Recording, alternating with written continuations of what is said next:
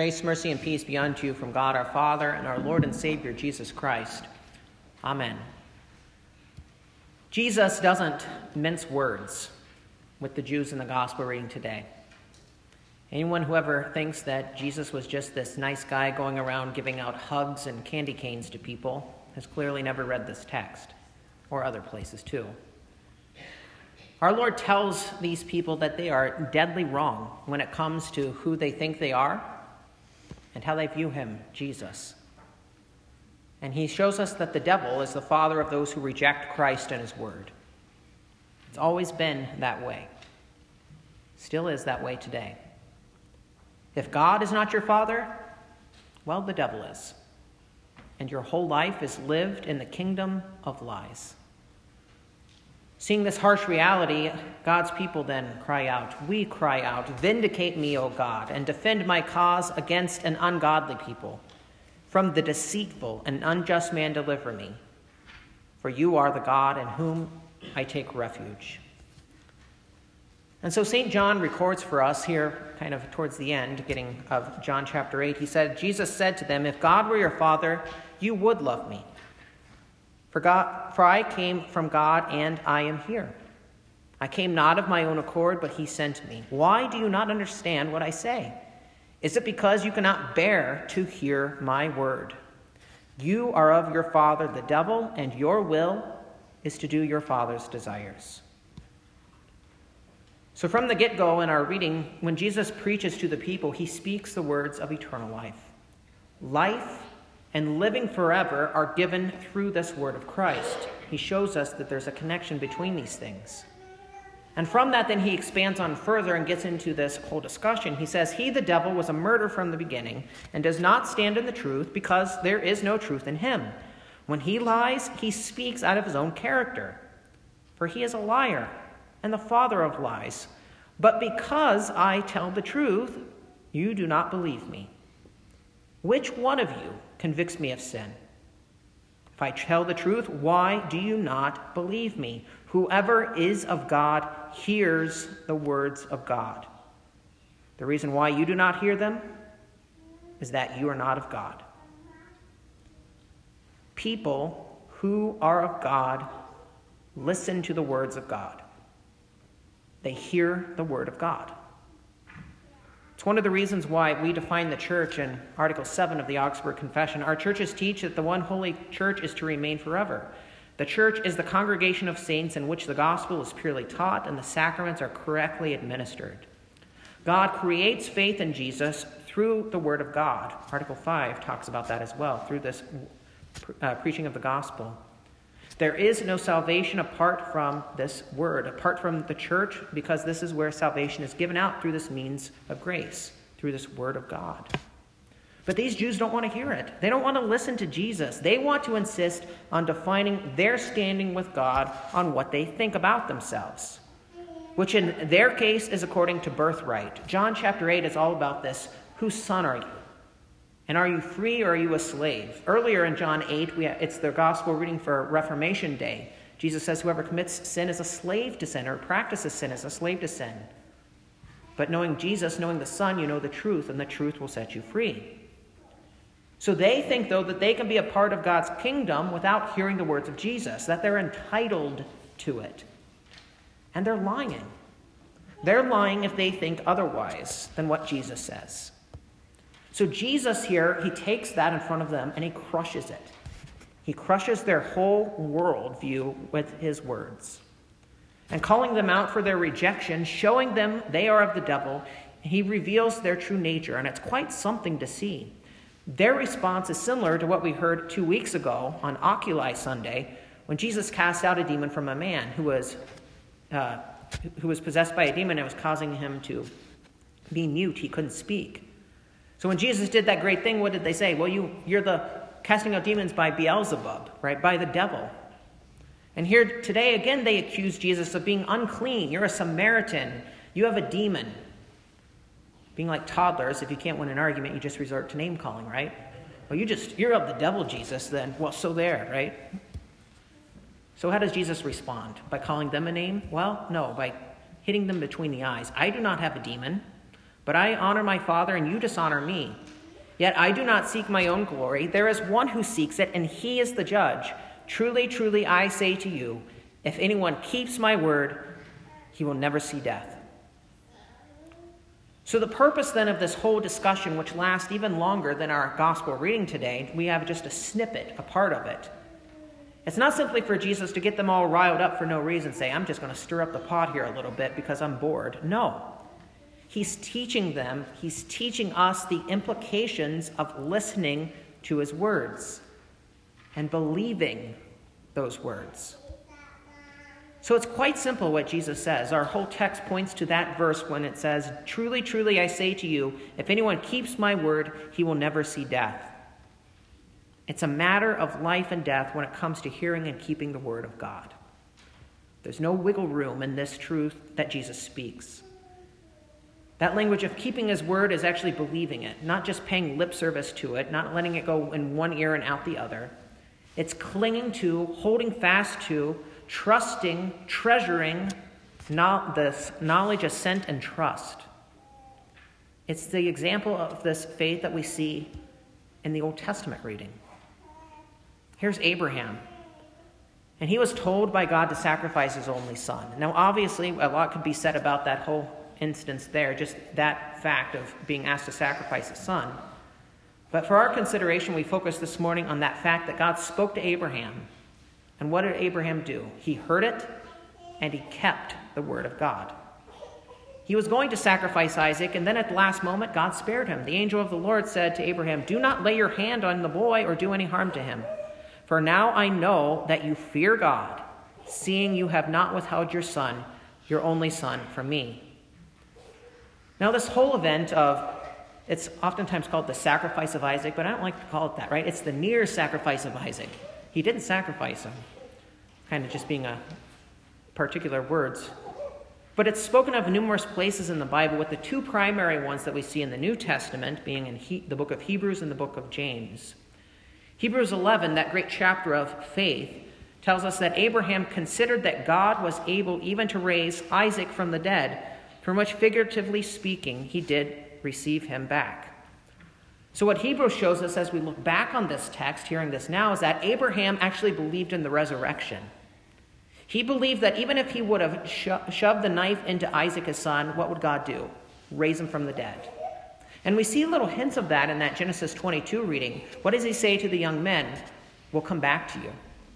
He knows Isaac is coming back. He knows that God will provide the lamb for sacrifice. He has faith in that word of God, that God's promises were made to him, and even if his son were to be killed, God would stay true to his word. God would give him life. And in James 2, then, there is this whole discussion about those who have a dead faith versus kind of this saving faith, that say just, "I have faith," and really in their hearts they don't believe it. They don't believe what God says. Hypocrites, as the term that Jesus uses. And people are not saved by their works. That's not what's being said. In this chapter of the Bible, though, James is speaking against that mindset of using faith as an excuse or a facade, a false front that is really a dead and false faith.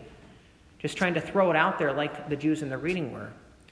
And so it's in that context that Abraham is mentioned in James 2 when James writes, "Do you want to be shown, you foolish person, that faith apart from works is useless? Was not Abraham, our father, justified by works when he offered up his son, Isaac, on the altar? You see that faith was active along with his works, and faith was completed by his works. And the scripture was fulfilled that says, Abraham believed God, and it was counted to him as righteousness, and he was called a friend of God."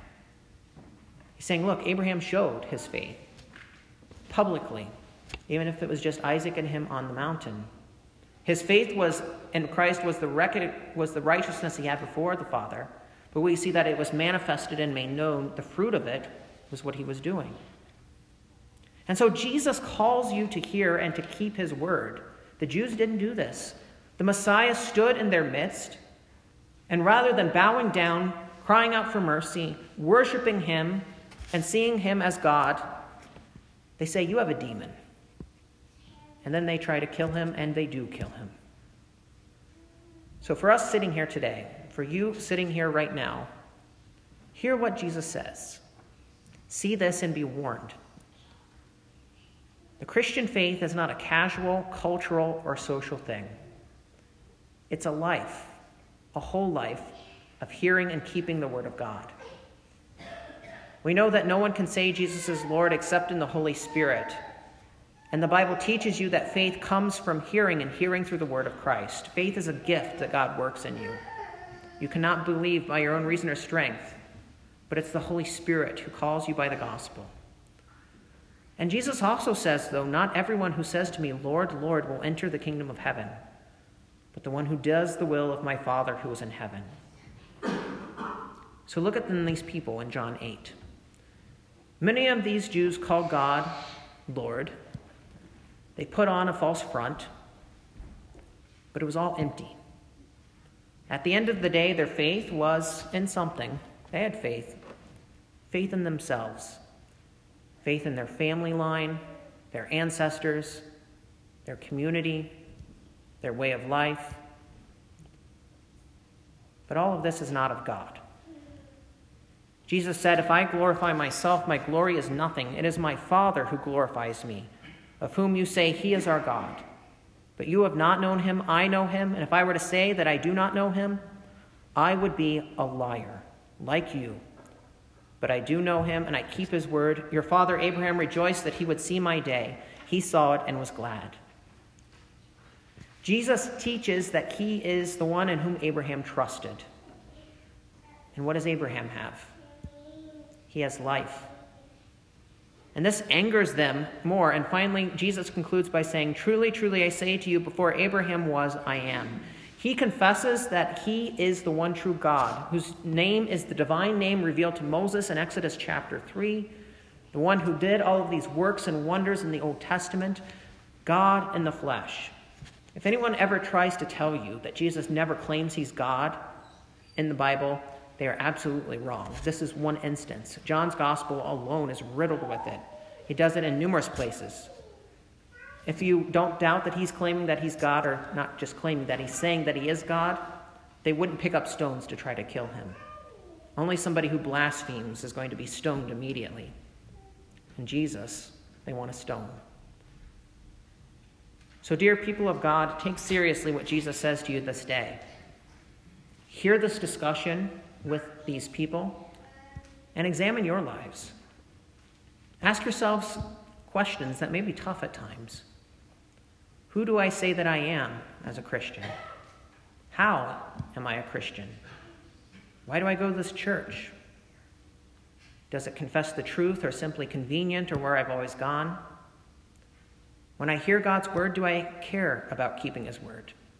Even if it means I must suffer for it or even go against my own family, my own friends, my own community, do I care about these things? Would I be one who would suffer all, even death, rather than go against God and his word, which we make at our confirmation vow? Is my life lived in accordance with God's word? Do I really keep the word of God? All of these things are things that we should ask ourselves, important questions. Because as much and many important things that we do have in life, it doesn't get any more important or serious in this life than the things of God. So look at God's word. Look at Jesus. Look at your sin and repent.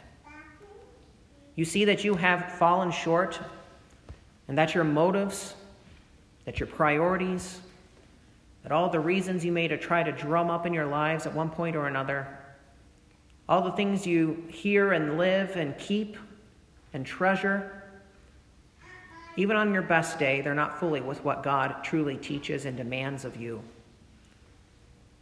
Instead, repent and hear the one who alone says, truly, truly, I say to you, if anyone keeps my word, he will never see death. And you see, God holds before you then another word. He shows you in this reading from Hebrews, he says, but when Christ appeared as a high priest of the good things that have come, then through the greater and more perfect tent, not made with hands, that is not of this creation, he entered once for all into the holy places, not by means of the blood of goats and calves, but by means of his own blood, thus securing an eternal redemption. Here's Christ.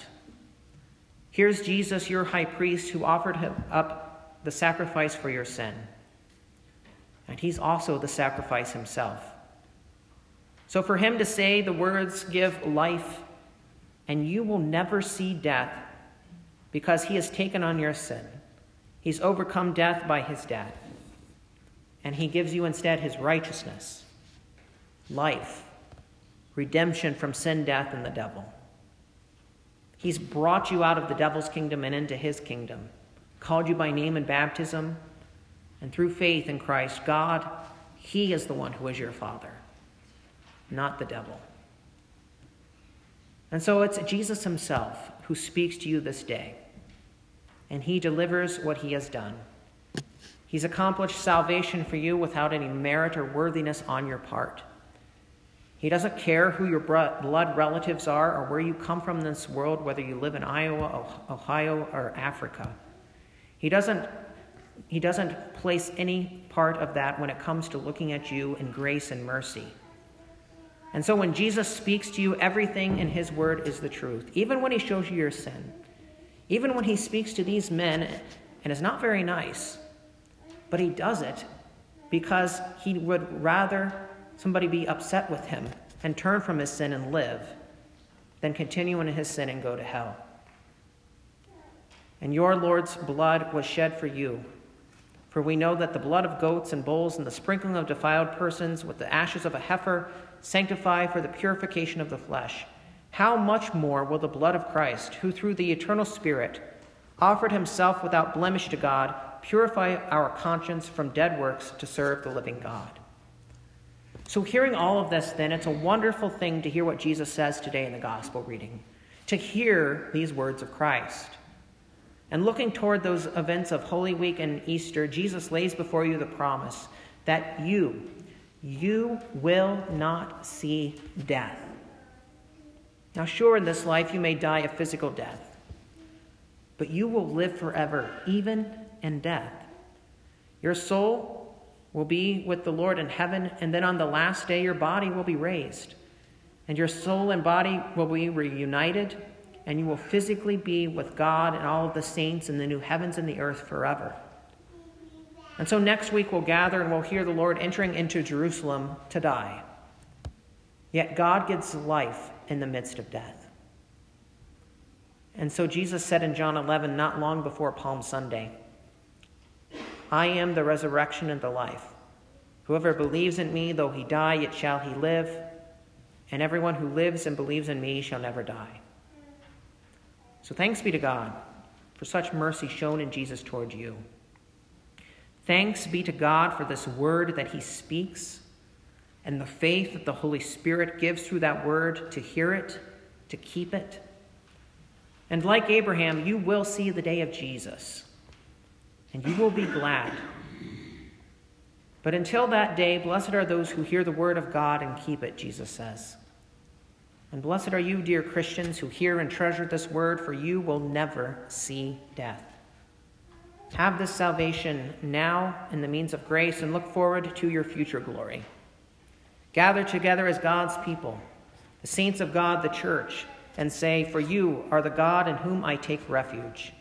Send out your light and your truth. Let them lead me. Let them bring me to your holy hill and to your dwelling. Then I will go to the altar of God. To God, my exceeding joy. Amen.